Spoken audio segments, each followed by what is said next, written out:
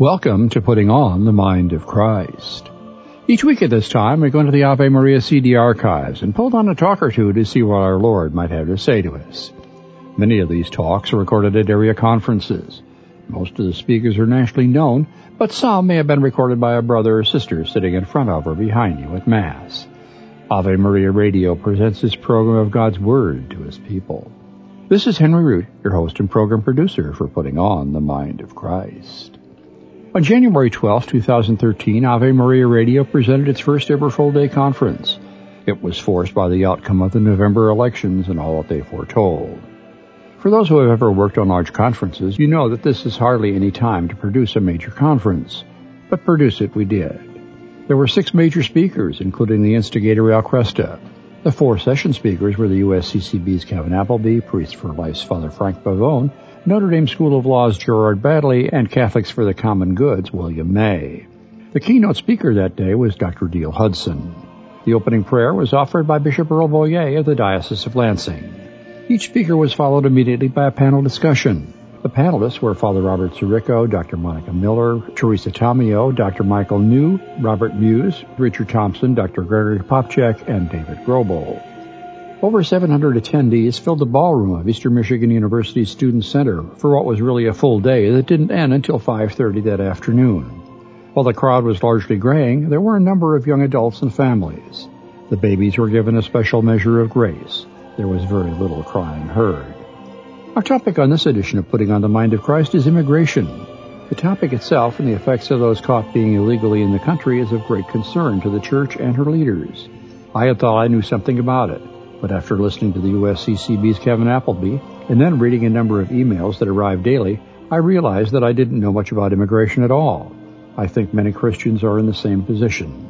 I invite you to stay tuned for Kevin Appleby's talk and then perhaps the even more informative panel with Father Robert Sirico and Al Cresta. This is Putting on the Mind of Christ on Ave Maria Radio.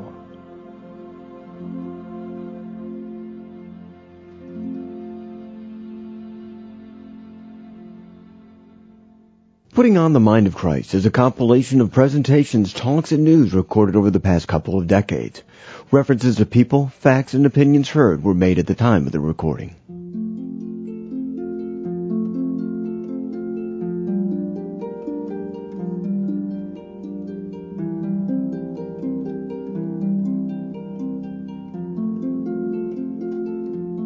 Welcome back to Putting on the Mind of Christ. This is your host and program producer, Henry Root.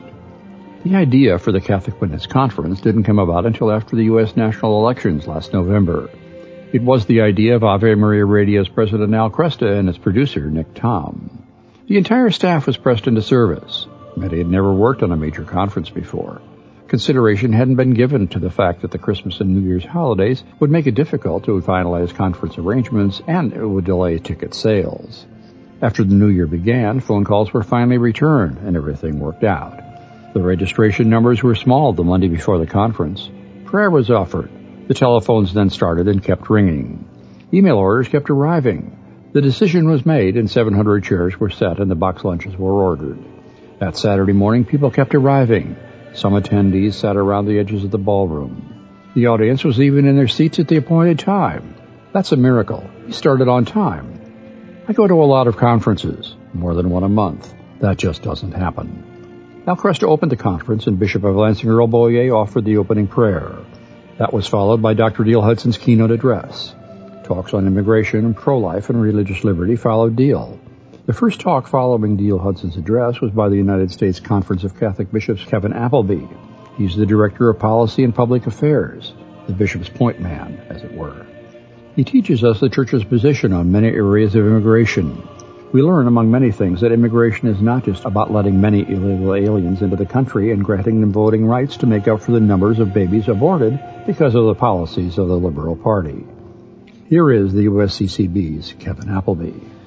Wow. I want to talk to the organizers first and complain about being right behind Dale Hudson. He's a tough act to follow, but I'll try. First of all, I want to thank Ave Maria Radio for inviting me to the conference to talk about the important issue of immigration. I know Ave Maria Radio only over the telephone and Al's voice, And it's a pleasure to be here in person to meet him and to meet all of you. So thank you. What I want to talk about today is an important issue that's facing our country. It's the issue of immigration, an issue that's been debated for years in the country to no resolution at this point. It's not an issue for the mild of heart. It does rile emotions. It does create divisions in our society. And I do believe that the Catholic Church and the Catholic community can bridge the divide on this issue. You know, I think sometimes when I work for the bishops, is there any issue that the bishops can support that's not controversial in some way? You know, a post office or something that... But it's the mission of the church to speak to truth to power on these important issues, and immigration is one of them. There are signs that the nation is coming together, however, on this issue, that there's a majority consensus forming on, first of all, that we have a broken immigration system and it needs to be reformed. And second of all, that it needs to be reformed, not piecemeal, but in every aspect of the system. Since the election, there has been movement on this front, where there hasn't been movement for several years. The last time Congress tried to reform immigration was in 2007, and that failed. And then we hit a recession, and the issue certainly hasn't come up, at least in terms of a broad fix on immigration. But now we see that elected leaders in Congress on both sides of the aisle have called for coming together to fix a broken immigration system. That's a promising sign. And we also see movement in the U.S. Senate, where we have a gang of, they call the Gang of Six senators working on an immigration bill. So we could have upon us in the next few months an immigration debate in this country. Of course, Congress has a lot of other things to deal with, so we'll see how that plays out. But there is a likelihood that in 2013 we will have a major immigration debate in Congress, and hopefully we'll get a bill that helps fix this system. What I'd like to do today in my speech is talk about where the U.S. Catholic bishops are in this debate, what their position is, and how the church can play a unique role in bringing the country together on this issue. First, let me talk about why the U.S. Catholic bishops are involved in this at all. Oftentimes we get questions, or why the bishops even care about immigration? Why is that an important issue? Why are we in the public square at all? Aren't we supposed to be a separated church and state society? I have to explain that, no, we do have a right to have a voice in the public square. So what are the reasons that the church should be involved in this? First of all, it springs from the Gospel of Matthew specifically, where Christ himself was a migrant, an itinerant preacher that traveled throughout Galilee, who in Matthew had no place to lay his head. He lived the life of a migrant himself in preaching the gospel throughout Galilee. He also in Matthew was a refugee. He and the Holy Family fled the terror of Herod into Egypt. Today, Christ himself and the Holy Family would be considered refugees under U.S. law because they meet the definition. Christ also says in Matthew, "You are a stranger and you welcome me."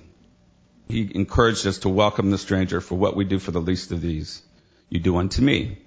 So in the face of the migrant, we do see the face of Christ, and we need to welcome the migrant. Secondly, this is an institutional issue for the church. And what do I mean by that? To borrow a phrase from a toy store, immigrants are us. The church has grown with the country on the wave of immigrants that have come to this country over the years. From the early 19th century, the early 20th century, we've had waves of immigrants from Europe, from Ireland, from Eastern Europe, now from Latin America. And the majority of these immigrants are Catholic. Immigrants that are coming today, 60 to 70% are of the Catholic faith. So we are an immigrant church. And we've worked with immigrants over the last 200 years. Besides the government, I would say we're the major institution in this country that have helped integrate immigrants into our country. Immigrants who come first go to their families, but where do they go second? Often to the parish door for acceptance and for support. Today we see the human consequences of a broken system in all of the Catholic services that the diocese and the bishops support. In our social service programs, in our hospitals, in our schools, And certainly in our parishes, we see the human consequences of a broken immigration system, where every day an immigrant will come up to a priest or to a social service provider or to a healthcare provider and ask for some sort of assistance, particularly on helping a loved one get legal status or to prevent a loved one from being deported. So we are right in the middle of this reality, and we can speak to this reality. And third, we're involved because of the nature of the issue itself. Often in the media and the political debate, this issue is defined as an economic issue, a legal issue, a social issue. But ultimately, it's a humanitarian issue. It's about human beings. I can define the number, 12 million undocumented people and their families. It's about humans, and ultimately the policies that we support and that we enact are going to have an impact on human beings. Those are the reasons the church is involved.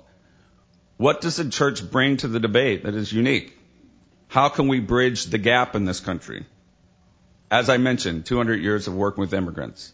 We have the experience. We know their stories. We know the challenges that they face. We also act as a moral voice. Often in this debate, civility is lost. Our fellow human beings is described as illegals or other some sort of name that dehumanizes them. No. The bishops say these are human beings. Yes, they've broken the law in many cases, but they're still human beings and they have God-given dignity and human rights. So the bishops can help balance that and create civility in the debate. Thirdly, unlike many of the actors in this debate, we're a global institution. We see the issue from all angles, from where the immigrants are coming from, where they're going, along the route, and in receiving communities. And we think, ideally, that the solution to the issue of illegal immigration lies regionally and globally. As the Holy Father indicated when he came in April 2008 on the plane over, the second question he answered was on immigration reform. And he talked about how countries have to work together to solve this issue. It's not just on one country, it's on several. And I get more into that. So the church has a unique role to play in this debate, and actually an obligation to be in this debate. Why is our system broken, and what is the reality of immigration that the bishops are responding to? Let me give you a few numbers, and for those of you who are sports fans or scientists or mathematicians, you know numbers usually don't lie. They get played with a lot and spun a different way. But let me lay out some numbers for you that sort of paints a picture of the system that we have currently. Before the recession began, an estimate of 300,000 to 500,000 immigrants would enter the United States each year, either across the border, through a port of entry. 40% would overstay their visas, and they would be out of status. 90% would get jobs within 6 months of arriving. So that suggests there is a market for work, at least before the recession, for immigrants in several industries in our economy. Service, construction, agriculture predominantly. But in the system that we have right now, there are only 5,000 green cards, and a green card is permanent residence card to allow people to come in as immigrants into the United States for unskilled workers.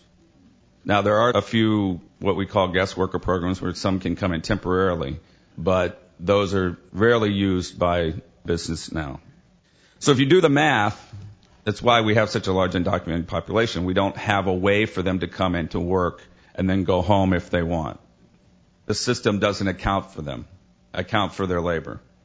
Over the last 10 years, our country spent as much as $150 billion on immigration enforcement. That's more than many of the federal enforcement agencies that you know, like the FBI. Last year, we spent $16 billion on immigration enforcement.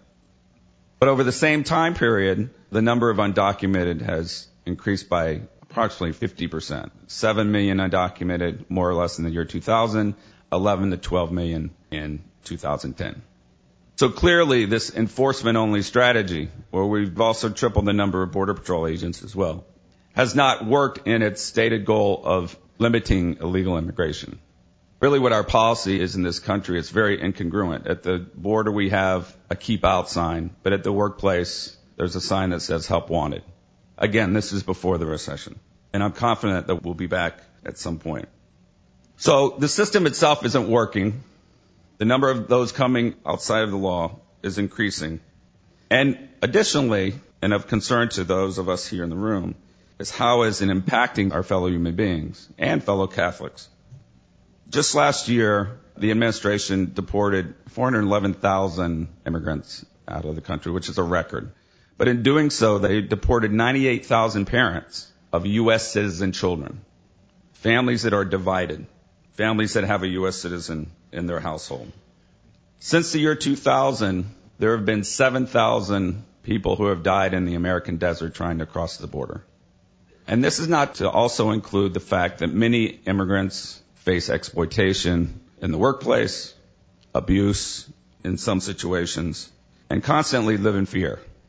So we have a system that, first of all, is not working, and enforcement only is not working, but it also has a human toll on people who are trying to arrive and support their families. Now, I'll get to the point of, well, they've come illegally, etc. I'm not going to ignore that issue, because it's a real issue. There are two moral issues here. There's a micro issue, if you will, and there's a macro issue. The micro issue is that we have a system where people are suffering. They're suffering and their families are being divided. Some are dying in the desert, and that has to change. But there's a macro issue here as well, and that's the system, and that's the global view. If the world were a chessboard, migrants would be pawns. They would be the ones protecting the sovereigns, protecting the kings, and are easily disposed of.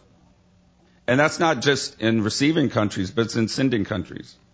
Before the recession again, Mexican immigrants sent $120 billion to Mexico in remittances. That's their third source of capital in that country after oil and tourism. In other words, in Mexico and other sending countries, the policy de facto is go north and be sure to send back money. This, again, is a system that doesn't work and impacts human beings. Should a migrant have to be compelled to come to the United States to support their family and dignity? Should they be subject to trafficking? Should they be subject to smuggling? The church says no. So there's a macro issue and there's a micro issue. And we've come into the world in the 21st century where we lived in a globalized world. We can trade communications in an instant. I mean, I go on a trip and I'm amazed that you have a cell phone that can call from the Middle East to Chicago. I'm like, wow. You know, we trade capital at a moment's notice. We trade goods. We've got a system for all of that. But for labor, for human beings, don't you cross that border.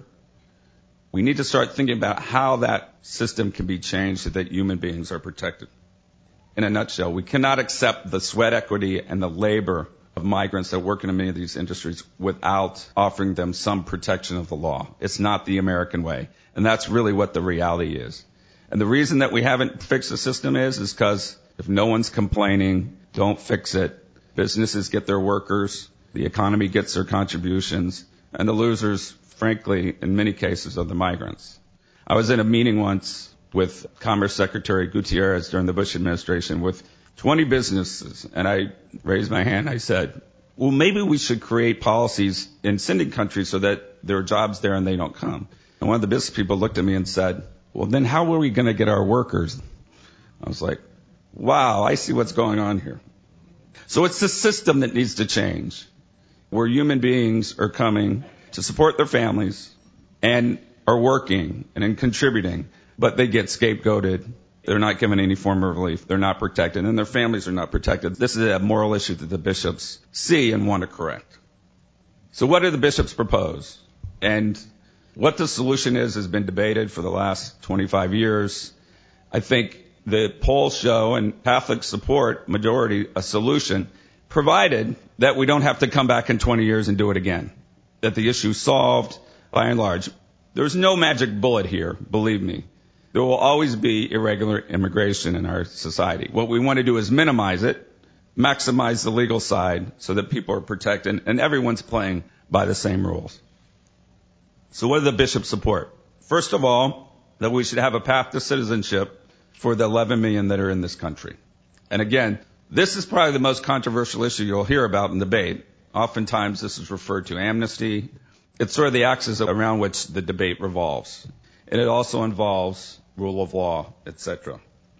What would a path to citizenship do? First of all, it would help those 98,000 parents who were deported because they'll have some legal status and their families will be able to stay together.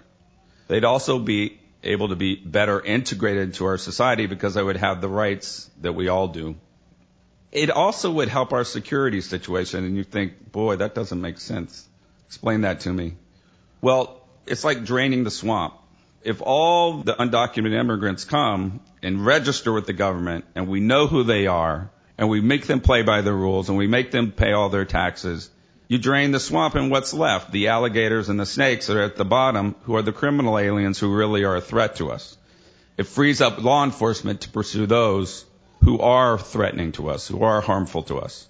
So there is a security side to this as well. Now you say, well, they broke the law. We're rewarding lawbreakers here. They should all go home. Well, perhaps they should all go home, but they're not going home, and we can't afford to send them all home.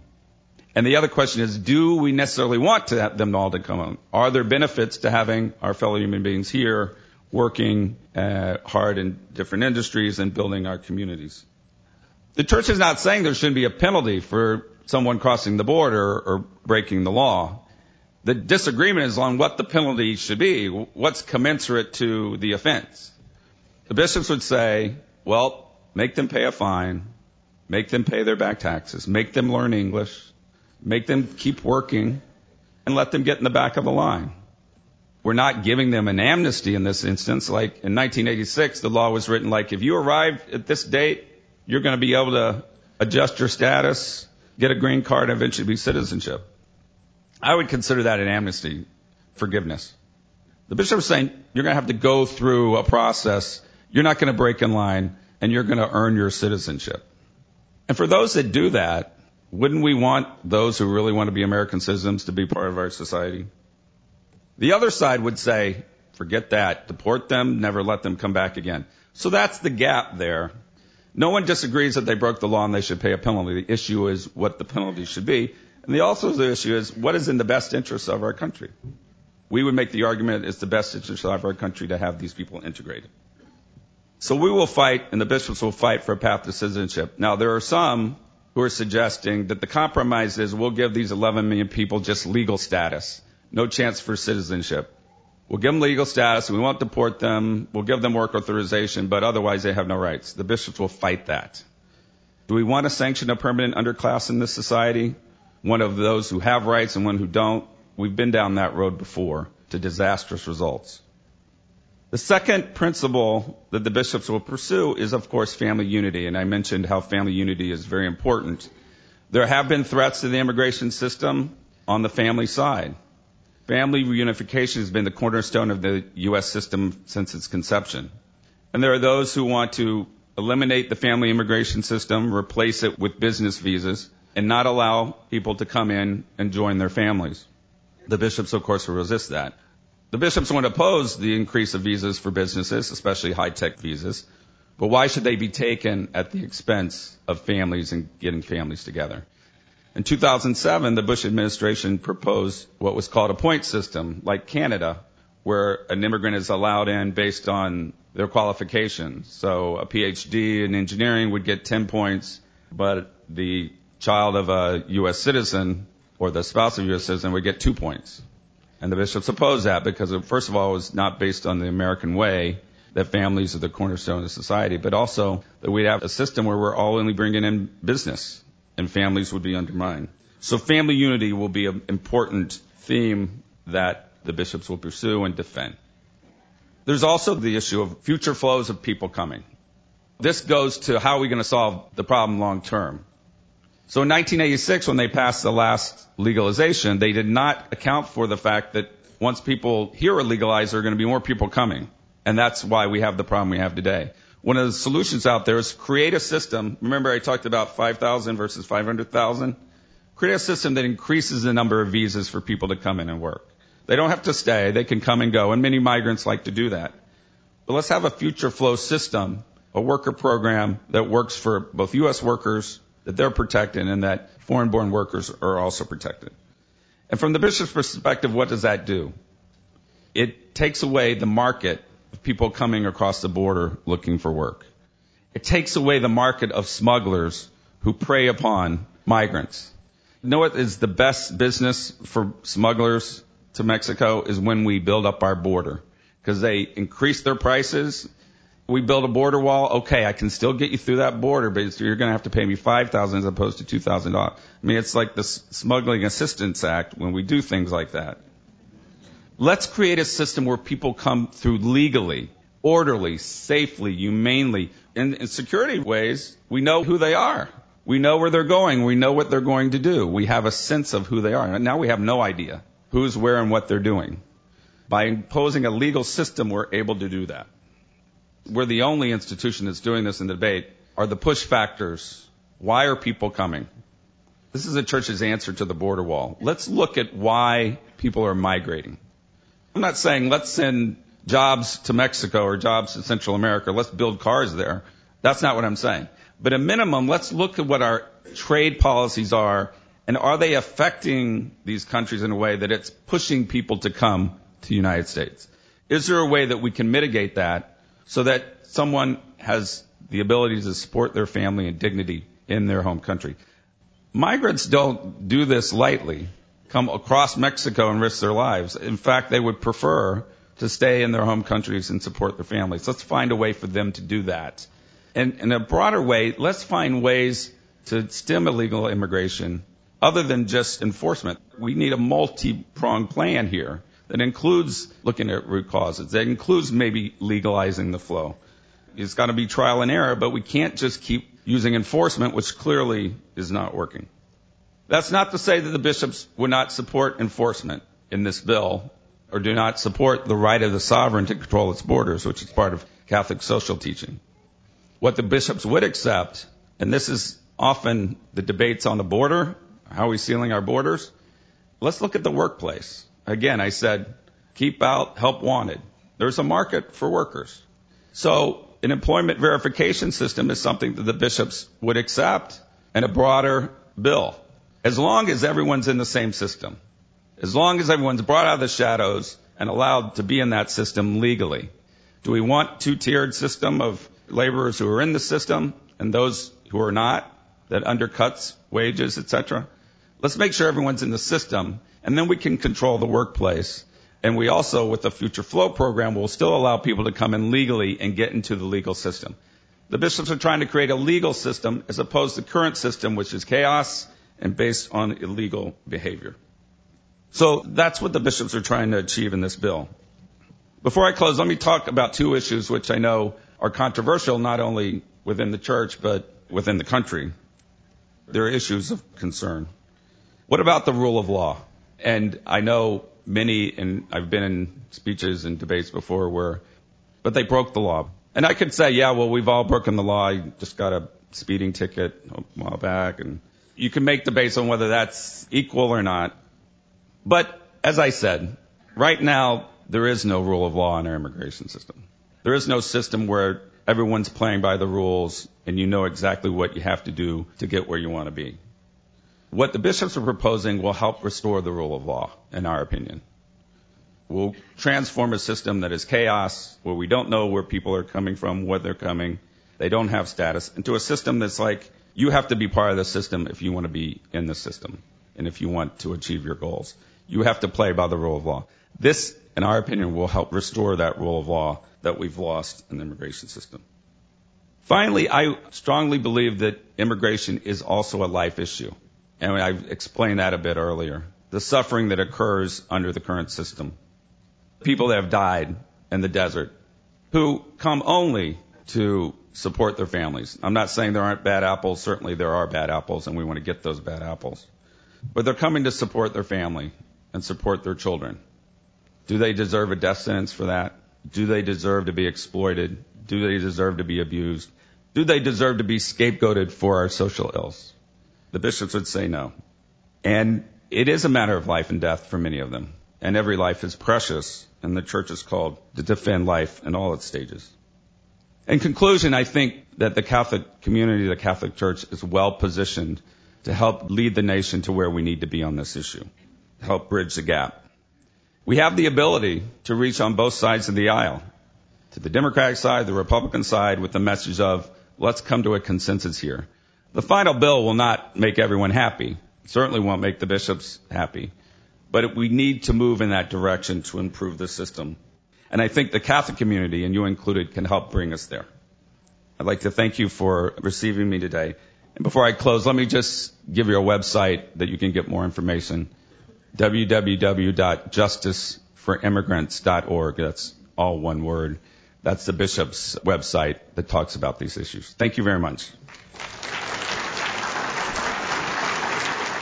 That was the United States Conference of Catholic Bishops Director of Policy and Public Affairs, Kevin Appleby, with the second talk of the day from the Catholic Witness in a Nation Divided conference. It was Ave Maria Radio's first conference. It was held on January 12, 2013. Following the immigration talk, Al Cresta and Kevin Appleby were joined by the Acton Institute's Father Robert Sirico for a panel discussion. Here is Al Cresta. Father Sirico, would you go ahead and give a brief response to Kevin's remarks? Well, what I do not want to do today is act the role of the policy wonk and descend into the details of the particular bill that is being formulated at the present time. What I'd like to do is bring together several elements that I think would enhance the debate and deepen the debate and meet the core concerns of the bishops in their area of competency, which is that root and foundation of all Catholic social teaching, the dignity of the human person, and see how we can bring some of these elements in. And this is the area that the Acton Institute works in, is the whole question of economics. I see business as a potential real support. It's not only the immigrant who has an interest in economic well-being, it's also business people. Business people are not the enemies of workers. Business people are the cooperators, the collaborators with workers, because they provide the jobs which, by the way, make all of our lives a little easier. Are there areas of exploitation? Absolutely. Should the rule of law apply against businesses that violate the dignity of human beings in those regards, exploitation, etc.? Absolutely. But that's not what I'm talking about in the normative sense. In the normative sense, the way people are advantaged, the way people better themselves, is not even through charity, as important as charity is. It's through work. It's through their access to work. And we need a system of law rooted in ethics that allow people to work. And so with that as a backdrop, I'd like to just mention a few things that I think add to the elements of complexity in the debate about immigration. And the most obvious, and this is what I hear when I address the question, generally in conservative audiences when I'm asked, every time I go to Texas or when I go to Arizona, these questions come up. And there is at least an element, and has been historically, an element of racism that is involved. These people look differently, they eat differently, they speak differently, they socialize differently, and you hear an element of that. Sometimes it's explicit, sometimes it is more subtle. We know where we stand as a church on that. We are the universal church. We are the church that disregards ethnic distinctions as not being essential. Important culturally to given people, absolutely. But the person's dignity is not predicated on their ethnicity. But as part of this complexification with regard to work, when we look at the things that impede our welcome of immigrants today, as distinct from years ago, which was largely a cultural, racial problem, the nativists that many of our ancestors had to face as they came into this country were faced with accusations of these people are not teetotalers, all of those kinds of stereotypes. Today, there are various elements that are at play that want to impede immigration for their own reasons. And I think this largely has to do with the overall politicization of our society, where various political groups, parties, and interests want to control the flow of immigration because they see a threat on one side or the other. I'm thinking of those who are interested in raising wages in such a way that make immigrant labor less attractive to business. Immigrant labor is willing to come precisely because they see an advantage from the context that they're coming from to the context they're coming to. And if we raise the level of required wages that are paid to such people, then you get into this whole element of illegality because people will then attempt to undercut that artificial wage level. I think also we have to understand that it is a wonderful thing. It is a good sign in general when people are attracted to come to our country. It says something about the message of our country, about freedom, about prosperity. This is our history as an immigrant people, isn't it? But if we alter the incentives for people to come, we then draw from a different category of people. In other words, if we are guaranteeing people a whole set of benefits simply by crossing the border, then we create a cultural phenomenon, an economic phenomenon that is not desirable. So I think these are some of the hard questions that have to be looked at, and they have to be looked at in the way we look at our own welfare system.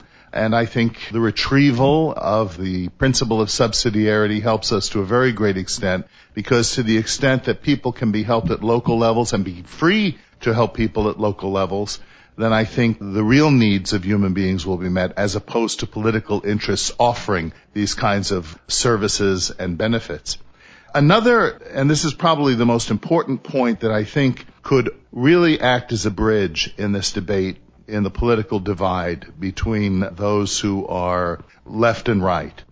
The Kaufman Foundation for Entrepreneurship did a study in 2011 that found this fact. They investigate entrepreneurship, and this study was done over a 15-year period.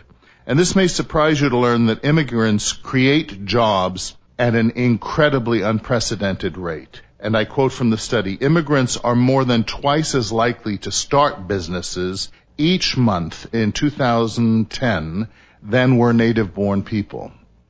I think if we can look at the immigrant population as naturally entrepreneurial, why do I say that? Because of some genetic thing? No. It's that they are coming, and that tells you something right there. They are ambitious. They want to seek out a better way of living. They will look for opportunities, and that right there tells you a great potential that they have. And so I think if we can design our reception of them in accord with that reality, which means enhancing their ability to build businesses, we can get into the details of that if we want, I think that would augment the whole question. I think there'll be resistance to that for the political reasons that I mentioned. Finally, let me just mention this one last point. And that is that Mr. Appleby mentioned the difficulty of the emigrating countries, that is, the countries that are sending the immigrants. How do we help them to build societies that are more prosperous so there's less of a need for people to feel the burden to immigrate? The way in which we do that is not by subsidizing the dictatorships that they live under, not by sending state-to-state aid to the bureaucracies that are stifling them and inhibiting their own human rights or smothering their economies. It's by dropping barriers of trade, tariffs, and other various mechanisms that inhibit the capacity of people in their own countries to trade with the United States. What we do now, the normative way in which we aid foreign countries, is by sending their governments money. I think this is a very sad mistake, and I give you as Class A example of that Haiti, that had billions of dollars poured into it, and if you've been reading the newspapers in the last few days, you see that virtually nothing has happened for the poorest of the poor in Haiti. If, however, we can create the environment where we drop our trade barriers and enhance our capacity for businesses to trade with businesses, you build up the ethic of business, the habituation to work and entrepreneurship within those sending countries, and raise their own level of prosperity. The Acton Institute has just created, I'll give you another website, www.povertycure.org. It's a whole study of trade over aid from the mouths of people in developing countries. So I think these are just some of the elements that I'd like to kind of throw on the table and see if they would help deepen our debate. Very good. Thank you. As I talk with people on this question, many times they know that the bishops are not policy makers. They're not in Congress. And so sometimes it comes down to this. Well, what are we really committed to? Give me 3 things that I have to accept as part of Catholic teaching. You mentioned one, that the state has authority to set its borders. Okay, that's one. Another one, it seems to me, is that people have a right to migrate. They have a right to seek the good of their family, and that borders are important, but they're secondary to the well-being of persons. I mean, borders are to serve people. People are not to serve borders. Okay. Those two things seem to be undeniable. What else do we have to commit to intellectually here? Well, I think the next natural principle is the preservation of the family unit, okay, which is a common theme of the bishops. What's not talked about are the social consequences of families that are divided between countries. There's a story out of Houston where there was a father dying in Houston, and she had an undocumented wife, and their kids wanted to get there before the father died, and they were denied entrance because they didn't have papers. Yeah. I mean, that's an example of where, come on, let's have some compassion here. So I would say family unity certainly is one of those things. You say the right to migrate. The first principle of the bishops is the right not to migrate, and that goes to what Father Sirico was just saying. What does that mean, the right not to migrate? That you don't feel compelled to cross the desert at risk of your life in order to support your family. We need to have policies that enable people to stay where they are in a global sense. And this phenomenon is not just U.S., Mexico, Central America. This phenomenon is happening globally. So I would add those two elements. Okay. Right to not migrate, right to migrate, family unity, and then states have a responsibility to preserve their borders and have a right to preserve their borders. They also have an obligation to use their resources for the human good. Okay, those are the areas that Catholics can't disagree on, right? Those are the things that everybody has to agree on. We have to remember that the right to migrate doesn't obligate any particular country to receive them. Right, and, because and the that's country, also in the bishop's policies. There has to be prudent use of resources. Laws. Yeah, right. The test under John the 23rd, those countries who have the economic ability have a higher obligation in some cases. For example, the U.S. may have a higher obligation than El Salvador would. Yes. To accommodate to whom much is given, migration. Much will be demanded. Right. Yeah. But the sovereign also has the right to determine what's best for the common good of their citizenry as well. Very good. Here's one that has come up many times, and I think Catholics don't quite know what to do with it. How do you address the language issue to assimilate all these migrants? If they don't learn the language, if they don't learn the culture, it's not good for us, So what do you say to that? Well, first of all, let me say that I didn't disagree with anything that Father Sirico said, and I welcome all those contributions. And the one elephant in the room that's not talked about is the cultural fear of the immigrant. And that was a big issue which was prevalent in 2006 and 2007. They're not assimilating, they're not integrating, they're staying in their neighborhoods, they're not learning the language. We did some focus groups a while back, and the thing that resonated the most was, are they learning English? Are they becoming Americans? And part of what the bishops are trying to achieve is more of an integration policy in this country. I mean, the church really is a major institution that helps people learn English, helps people learn the culture, etc. And people are still integrating at the rate they've integrated in hundreds of years. The first generation is not going to integrate as clearly as their children are. And by the time the grandparents come, they're fully American. And you can try to advance that process with more English instruction programs and civics instruction programs than there are now. But that's a huge issue. I made the argument that we failed in 2007, first because of that issue, the social fear issue, and that we didn't have an integration policy. And second, because the government at that time was at all-time lows after Katrina and couldn't implement anything, and there was fear about that as well. Here's where I want to say something that may be somewhat controversial. I think that immigrants are among the group most deleteriously affected by the prevalent politically correct mentality in our society. Here's why I say that. There is an element among our elite that seems to think that culture is pristine and must be put under a glass dome and preserved at all costs. That is not what culture is. Culture is dynamic. Culture bumps into other cultures. It changes. It blends. Italy introduced the fork to the French. Don't tell them that. Look at Afro-Cuban music. Afro-Cuban music, all of this. How is it that in my grandparents' generation, my grandparents both came over from Italy about the turn of the 20th century with very little money. You know this Ancestry.com, and you can go and look and actually see the manifests from the ships. My grandfather had $35 in his pocket when he came to the United States. I can imagine how long it took to get that money. They came. He met my grandmother here, also from Italy, also immigrated about the same time. They had 13 children. Only the two oldest spoke Italian. All of my other aunts and uncles, 11 of them, don't speak Italian. Oh, they understand the curse words and the food and all of that, but they didn't speak Italian. I am the only one in that generation, from them down to all of my cousins, who speaks Italian. And how is it that they immigrated? There weren't the kinds of politically correct programs in our public schools that mandate people speak certain languages or do certain things. There was another thing, and this is the controversial thing, the politically correct mentality in employment.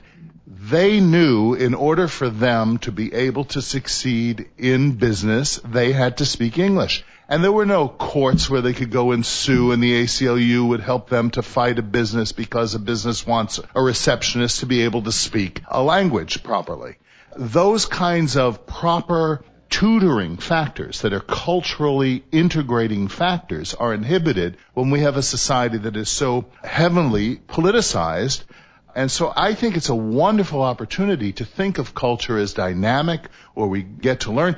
If I have any regret from my grandparents' culture, their transition, is precisely that they lost the language. And there were no programs that demanded that either, so maybe the church needs to be teaching second-generation immigrants their historical language. Let me pick up a question. We've been talking largely about citizen-related questions. Let's go to parent questions. What do parents say to their children? This immigration issue is out there. It gets talked about. You never know what kids are picking up from television or from their buddies. What should a Catholic parent say to orient their children, say from late tween age through to mid-adolescence? Well, first of all, young people are more pro-immigrant these days than those of us who are older. And I don't know what explains that. Some of you might have heard the DREAM Act, which allows young people. This explains it. Oh, okay. Technology. All right. That explains why I don't understand the end either. But in my experience, young people are more open to immigrants and people coming from other countries than maybe previous generations were. And because of technology, because of access to information.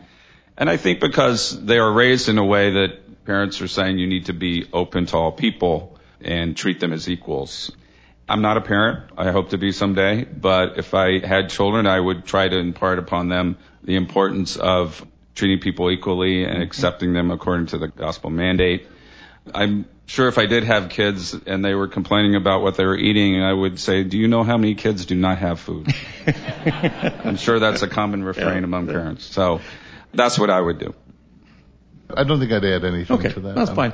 Let me go to something which has been a great frustration for I know many people. This doesn't seem like a hard issue.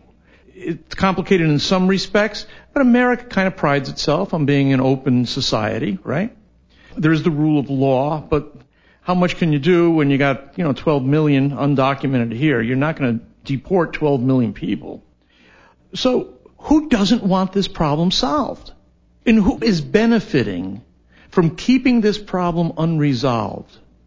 I don't think the question is so much who doesn't want it resolved, but who wants it resolved to their advantage. And there, I will just throw this out, like it or not, unions.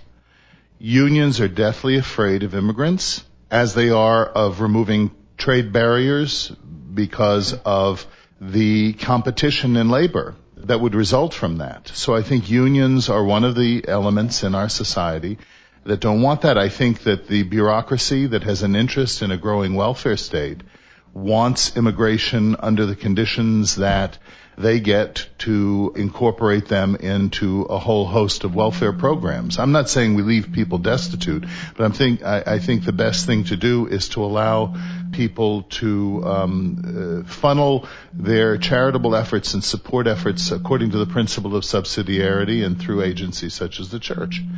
And I think also a diminishing concern, but I think it's still prevalent, is this kind of racist attitude toward people who are different, toward people who have brown skin, those kinds of things.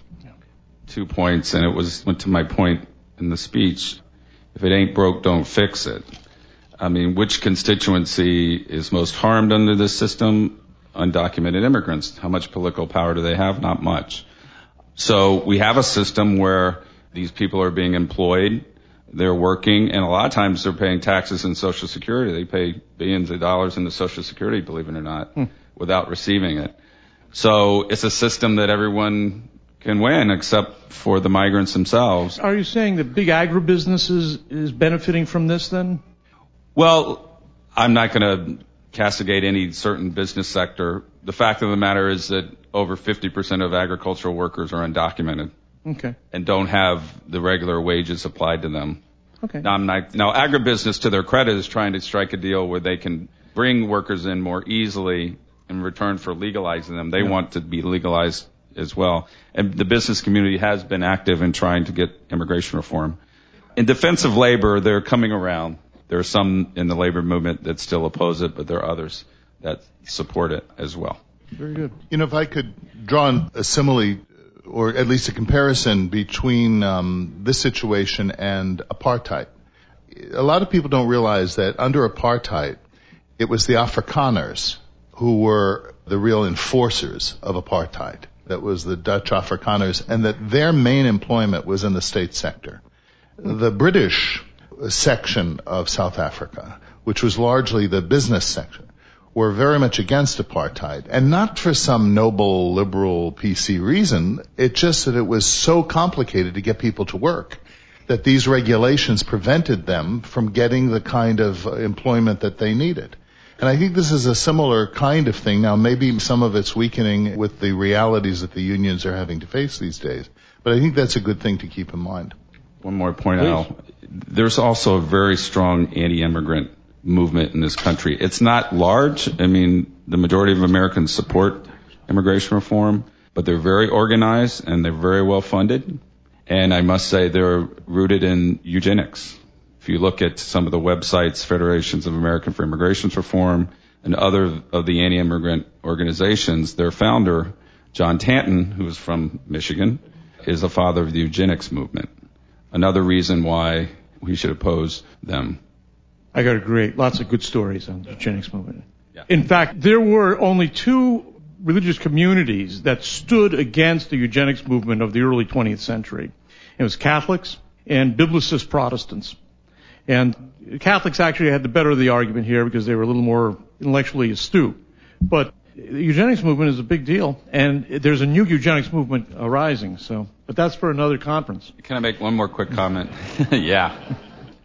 The other thing is getting those who are supportive of this issue to pick up the phone and to call their legislator.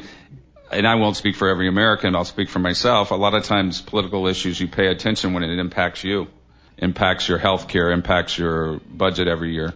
People can't grasp that immigration is impacting our lives every day. We don't see it as clearly sometimes. So there might not be that motivation of, right, we really need to change the system.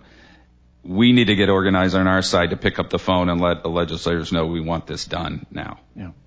Let me just say, there are many questions here that weren't answered, and we're not going to have time to answer them. I tried to answer the questions which seemed to me to have the greatest applicability, or were in some cases the most mysterious. I'm going to hang on to these and make sure we integrate them into the programming that we do. So eventually, all these questions will be answered. And I want to thank you, Father Sirico, for joining us from the Acton Institute, and of course, Kevin from the USCCB. Thanks so much for being with us. Very helpful. On this edition of Putting on the Mind of Christ, we listened to Session 2 of Ave Maria Radio's first conference, Catholic Witness in a Nation Divided. The topic of this session was immigration. Our speaker was Kevin Appleby, Director of Policy and Public Affairs for the United States Conference of Catholic Bishops. Father Robert Sirico joined Kevin Appleby and Al Cresta on the panel that followed the talk.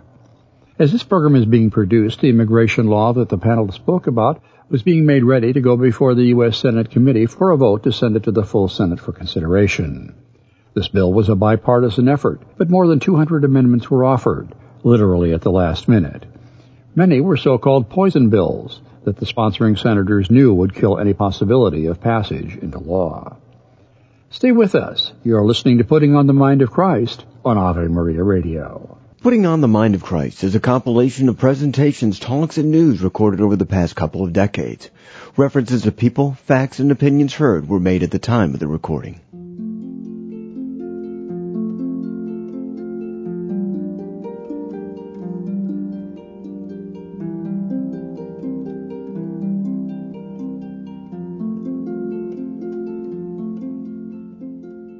Welcome back to Putting on the Mind of Christ. This is your host, Henry Root. In my looking back at this series, there's been a lot of dark talk. The future doesn't look rosy.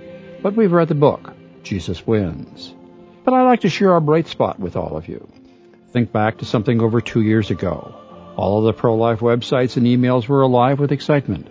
One of Planned Parenthood's abortuary managers in Texas had crossed the line after assisting in the killing of a preborn baby. Her name is Abby Johnson. After realizing just what she had participated in, she cleared out her desk, left the abortuary, crossed the street, and joined the prayer warriors. That summer she was on the road sharing her story.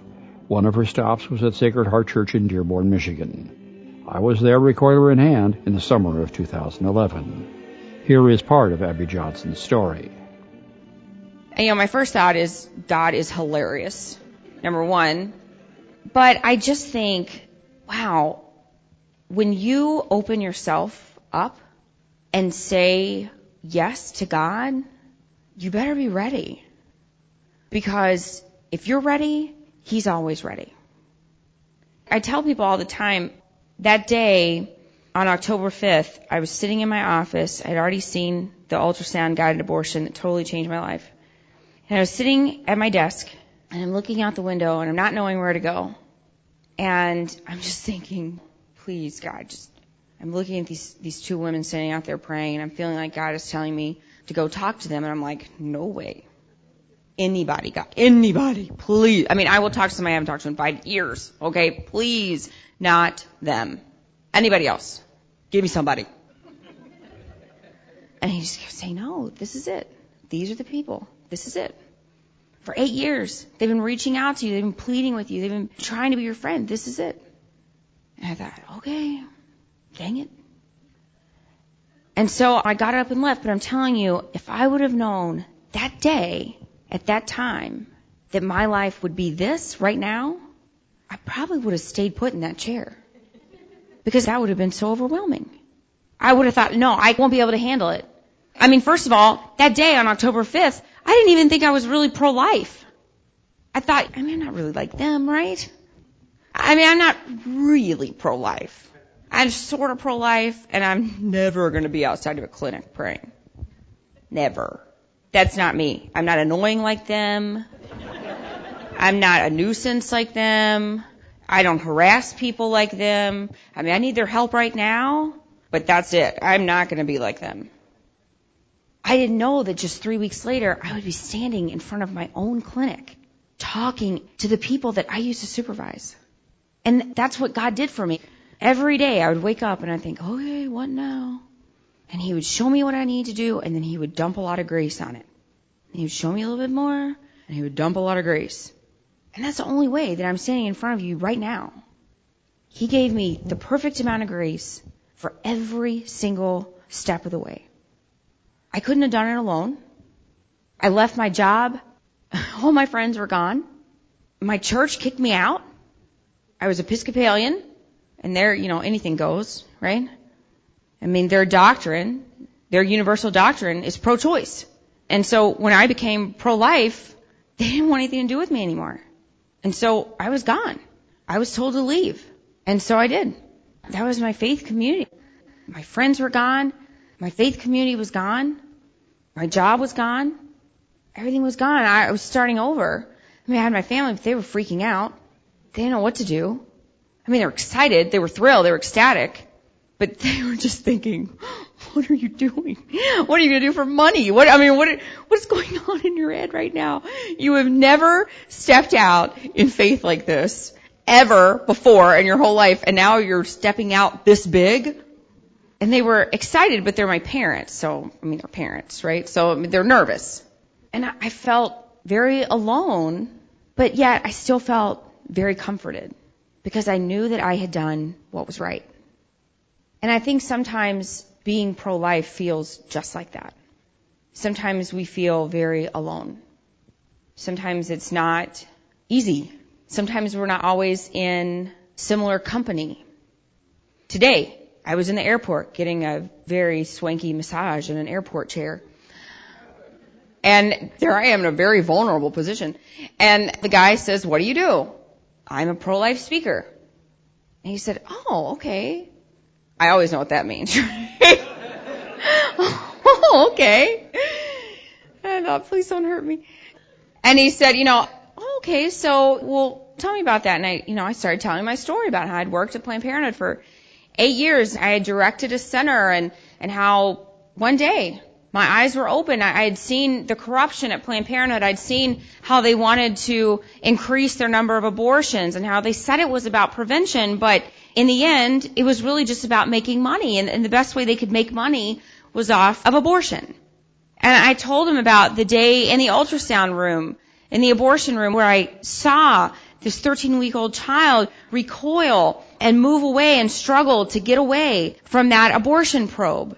And what it looked like to watch that child crumble and struggle and be torn limb from limb in its mother's womb. And I was telling him that. And I was telling him how there's millions and millions of abortions done every year because of sex selection. And how there's thousands of abortions done every year on babies that could live outside of their mother's wombs. And how those procedures are done. And I was telling him all of these things about abortion, and he just said, wow, I had no idea. I'm very pro-choice, but I had no idea. But you're very pro-choice, but you have no idea what you are believing? And I find that unfortunately runs rampant, even inside of Planned Parenthood, even with the workers, even with the volunteers, and most definitely with their clientele. We had people out there praying. We have an advocacy group there, a coalition flight. They're out there 85% of the time that we're open. That we were open, so we'd have all these clients that come in and they'd say, I don't understand why those people are out there. It's not like you guys do abortions. And I'm thinking, yeah, like every day, These are clients, people that had come to us sometimes for years. They had no idea that we were a functioning abortion clinic. No idea. I meet people all the time. I said, Planned Parenthood, largest abortion chain in the country. What? I thought they just did birth control. People have no idea. I think if Planned Parenthood is synonymous with abortion, for me, and probably for you. But I'm telling you right now, I bet half of this country, when they think of Planned Parenthood, a lot of them probably don't even know what that means or what they do at all. But many of them probably think, oh, that's such a great organization. They do all that low cost and free health care. Why do they think that? Because that's what Planned Parenthood is telling them they do. And they're listening. Why are they listening? Because we're not speaking loudly enough. I've been a student of the pro-life movement for a long time. People are like, oh, you're so new to this movement, you don't know what you're talking about. Let me tell you something. I was on every national listserv. I got every email. I watched you guys like a hawk. That was part of my job, knowing what was going on in the pro-life movement. I looked on all these websites all the time. I knew what was going on 40 Days for Life. I knew when you guys were having your rallies. I knew what was going on with our local pregnancy center. I looked on their websites all the time. Operation Rescue, all those groups. I was on their list. I probably got 20 pro-life emails in my email box a day. I was on every email. I read through all of them. Man, I knew more about the pro-life movement than most pro-lifers. And that was part of the job. But I wonder how many of us as pro-lifers check out our opponents. I wonder how many of us frequently go to Planned Parenthood's website, our local abortion industry's website, and see what they are doing. What are they saying? What are they telling their patients? You think a war has ever been won without knowing the strategy of the opposition? You think that ever happens? You think you just go into a war and say, I know we're fighting this guy, but I don't know anything about him. We're just going to start shooting. Hope we win. Is that how wars are fought? No. But for some reason, the pro-life movement thinks that that's how we're going to win this. We're not going to win it that way. For so many years, the pro-choice, the pro-abortion movement has been outsmarting us. And we've got to come together as a group. Whatever it takes, we've got to come together. We've got to research our opposition. We've got to know their next move. We've got to know what they're saying. If a woman comes up to you and she says, well, I just went to Planned Parenthood and they told me this about Plan B. What's Plan B? Some of you probably don't even know what Plan B is. It's the morning after pill. Is the morning after pill, is that an abortifacient? Yeah. Well, how is that an abortifacient? You need to know. We are the mouthpieces for the pro-life movement. We're the branding. It's us. We don't have millions and millions and millions of dollars like Planned Parenthood to spend on ads and billboards and TV spots during Oprah and Grey's Anatomy and all these popular shows. We don't have that. We have us. And we have the truth. And if I know something is true, I want to go out there and I want to scream it from the rooftop. I want to tell everybody, no, I'm right. I have the truth. I'm right. You're wrong. I want everybody to know. But for some reason, we hide. We hide in this movement. We don't even know what's going on in this movement. If I say Mifeprex, do you know what that is? It's the first step in medication abortion. That's what causes death of the baby in medication abortion. We need to know these things. We've got to be on our game. And I tell everyone that we have got to, as a people, as a pro-life people, start being active in this movement. We've got to start living out our pro-life beliefs. I know a lot of people that they come to banquets, they eat food, and they write a $300 check, and they're, oh, good, that was my pro-life deed of the year. But that's not enough. We've got 1 in 3 women choosing abortion in this country. Over 70% of those women are Christians.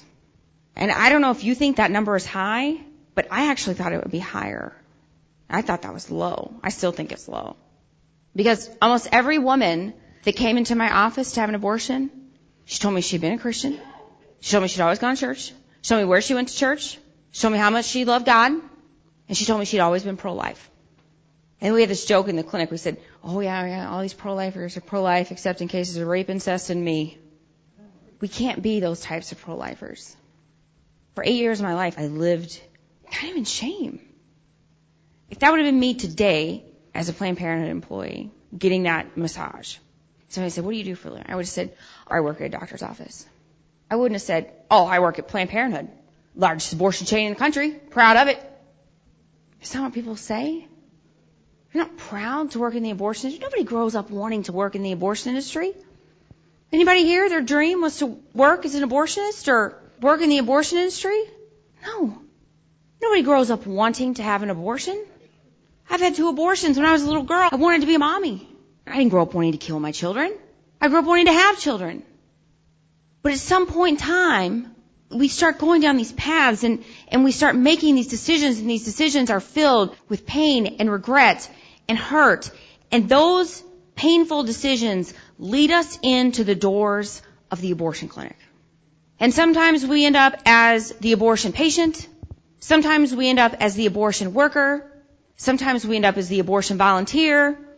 Sometimes we end up as all 3 of those. And that was my story. I didn't want that for my life. I didn't grow up that way.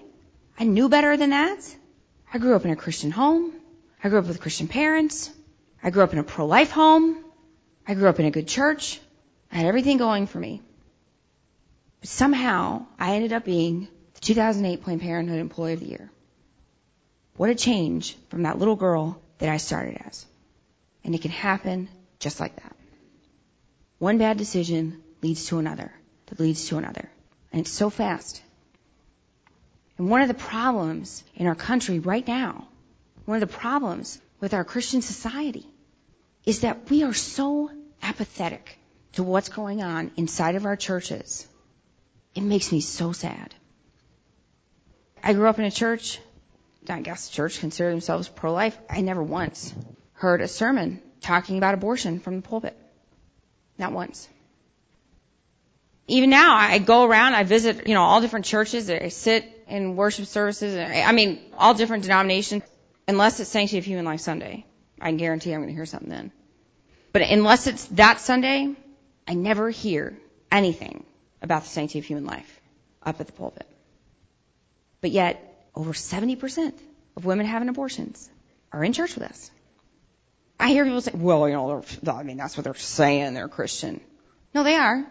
They're sitting right next to you in the pew. They're in your Bible study. They're in your youth group. They're people you know, people you love, people you care about. They're just not telling you about it because they don't know they can. They don't know where to go. They may not know the church is a safe place to turn to. Somebody's talking about it. And we've got groups for everything in our churches, right? We've got divorce groups, grief groups, I want to stop smoking groups, my kids, terrible groups. We've got groups for everything. But yet, we are too scared to talk about one of the most pervasive issues in our society, and that's abortion. That's sad. I don't think there's any more appropriate place to talk about abortion than at the pulpit. We're not talking about a human rights issue. This is a spiritual battle. This is a spiritual issue. God is creating these children, each one of them, for a purpose, and we are snuffing them out. Because of whatever. Convenience, not the right sex, don't have enough money. You never have enough money to have a kid. Not the right time, and my boyfriend and I broke up. Whatever it is. My kid's not perfect. Every child is put here for a purpose by God. We're not talking about it. We better start talking about it. Because this is a spiritual issue, but we are not putting on the full armor of God to fight it. And it's so easy, right? This is a pregnancy center. This is a pregnancy center group. It's so easy. I tell people, go to your church, ask whoever, is in charge of putting stuff in the bulletin. Hey, can we put a little box at the bottom of our bulletin every week? It says, hey, need help with pregnancy? Call here. If you had an abortion, call this pregnancy center. We're here to help. Maybe you can set up a little, one of those cheapy Walmart round tables, you should know that because you're going to have to buy like 1 million of them by the end of this because they're so cheap.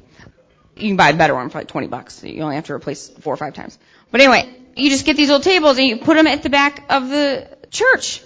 Vestibule area. You just put it at the back of the church and you put some little brochures for the pregnancy center. Women will pick them up. I used to go to this church. This is Baptist church. This is before I decided I didn't like them because they didn't like abortion. And I used to go by there all the time. I hated it because they had a pregnancy center thing up there. I was working at Planned Parenthood, so I didn't like pregnancy centers. And I hated it because every time I'd walk by there, it'd be like full at the beginning of church, and at the end of church, totally wiped out. Totally empty. Oh, it ticked me off. I was like so mad. But the women in the church needed those services. These younger women in the church needed those services. And not always young women either. We see a growing number of women in their 40s and even their early 50s choosing abortion. People can have crisis pregnancies at any age. They need to know where to go. They need to know this is a safe place to go. And we know the majority of them are church-going people. So it makes sense to put the material then in the churches, right? We've got to get going. We've got to get active. We've got to get knowledgeable. Start learning. Start researching. Start learning about the abortion procedures. It's not pretty. It's gross. It's ugly. But we need to be informed. Abortion's not attractive, but we need to know about it. Because what if somebody comes up to you? What if it's your granddaughter? What if it's your daughter or your niece that comes up to you and says, I'm with my boyfriend, I've had this accident, and I'm just thinking, I don't know what to do. I want to tell mom and dad, and I'm just thinking about taking this Plan B. What do you think? Well, I don't really know what that is, and I don't know anything about it. And they came to you for answers. They came to you because they wanted your advice. They came to you because they trust you. What if it's somebody in the church and you don't know anything? You're supposed to be the pro-life expert. You don't know what to tell them. We're fighting a battle. And we know that in the end, right? We know when all this is over, we know that we've won. We know that we've won. But while we're here on earth, we better fight hard. We better do the very, very best that we can, because we are going to be held accountable for it. And we better start fighting very, very hardest that we can. The Bible says we are the hands and feet of Christ. And I don't think there's any better way than to use them than in this movement. And that's what I want to encourage all of you to do tonight. I want you to feel motivated to go out and do something with your pro-life beliefs. And not just come here and say, that was great, and chicken was good, and that fish thing was good, and that's not enough. And to stick, $50 in an envelope, that's not enough. There's something in this movement for every single one of you. And it's time to find what that is. Everybody can do something. There's kind of this tendency like, oh, that's a women's thing. No. It takes 2 people to get somebody pregnant, just in case you didn't know. Only one woman I know that got pregnant without having a physical man present. I don't think it's happening again anytime soon. And we need good, holy men available to mentor these young guys that come in, right? I'm like talking, I'm like, I hope so. And maybe you don't want to counsel another guy, but you could come in and change light bulbs or air conditioning filters, or you could fold baby clothes, right? Folding baby clothes is really easy. It's just like one little fold. It's not complicated like folding t-shirts or anything. It's really easy. You can sort things or stuff envelopes or answer the phone and then just quickly put it on hold. It's so easy. There's something in the pro-life movement for everybody. My 4-year-old daughter, Grace, goes out to the clinic to pray with me where I used to work. She goes out and she stands and we pray together. And I always tell people, if she can go out there, a 4-year-old who has the attention span of like an ant, if she can go out there and stand with me for an hour and pray, and she prays, she's like a little prayer warrior. If she can go out there and stand with me and pray by name for those women that she knows, she grew up with them, and she prays by name for those people that she knows and that she grew up with, and she prays for the babies in their mommy's tummies as they go in. If she can do that for an hour with me, you guys have no excuse for not getting involved. We can all make sacrifices of our time. We can all make sacrifices of our money. We can all make those sacrifices. And there is nothing in this world that is better to sacrifice for than kids. Nothing. That was former Planned Parenthood abortuary manager Abby Johnson with part of her conversion story. We thank her and those who brought her to the area to tell her story. Earlier on this edition of Putting on the Mind of Christ, we listened to Session 2 of Ave Maria Radio's first conference, Catholic Witness in a Nation Divided. The topic of this session was one of the hot-button issues, immigration. Our speaker was Kevin Appleby. He is the Director of Policy and Public Affairs for the United States Conference of Catholic Bishops.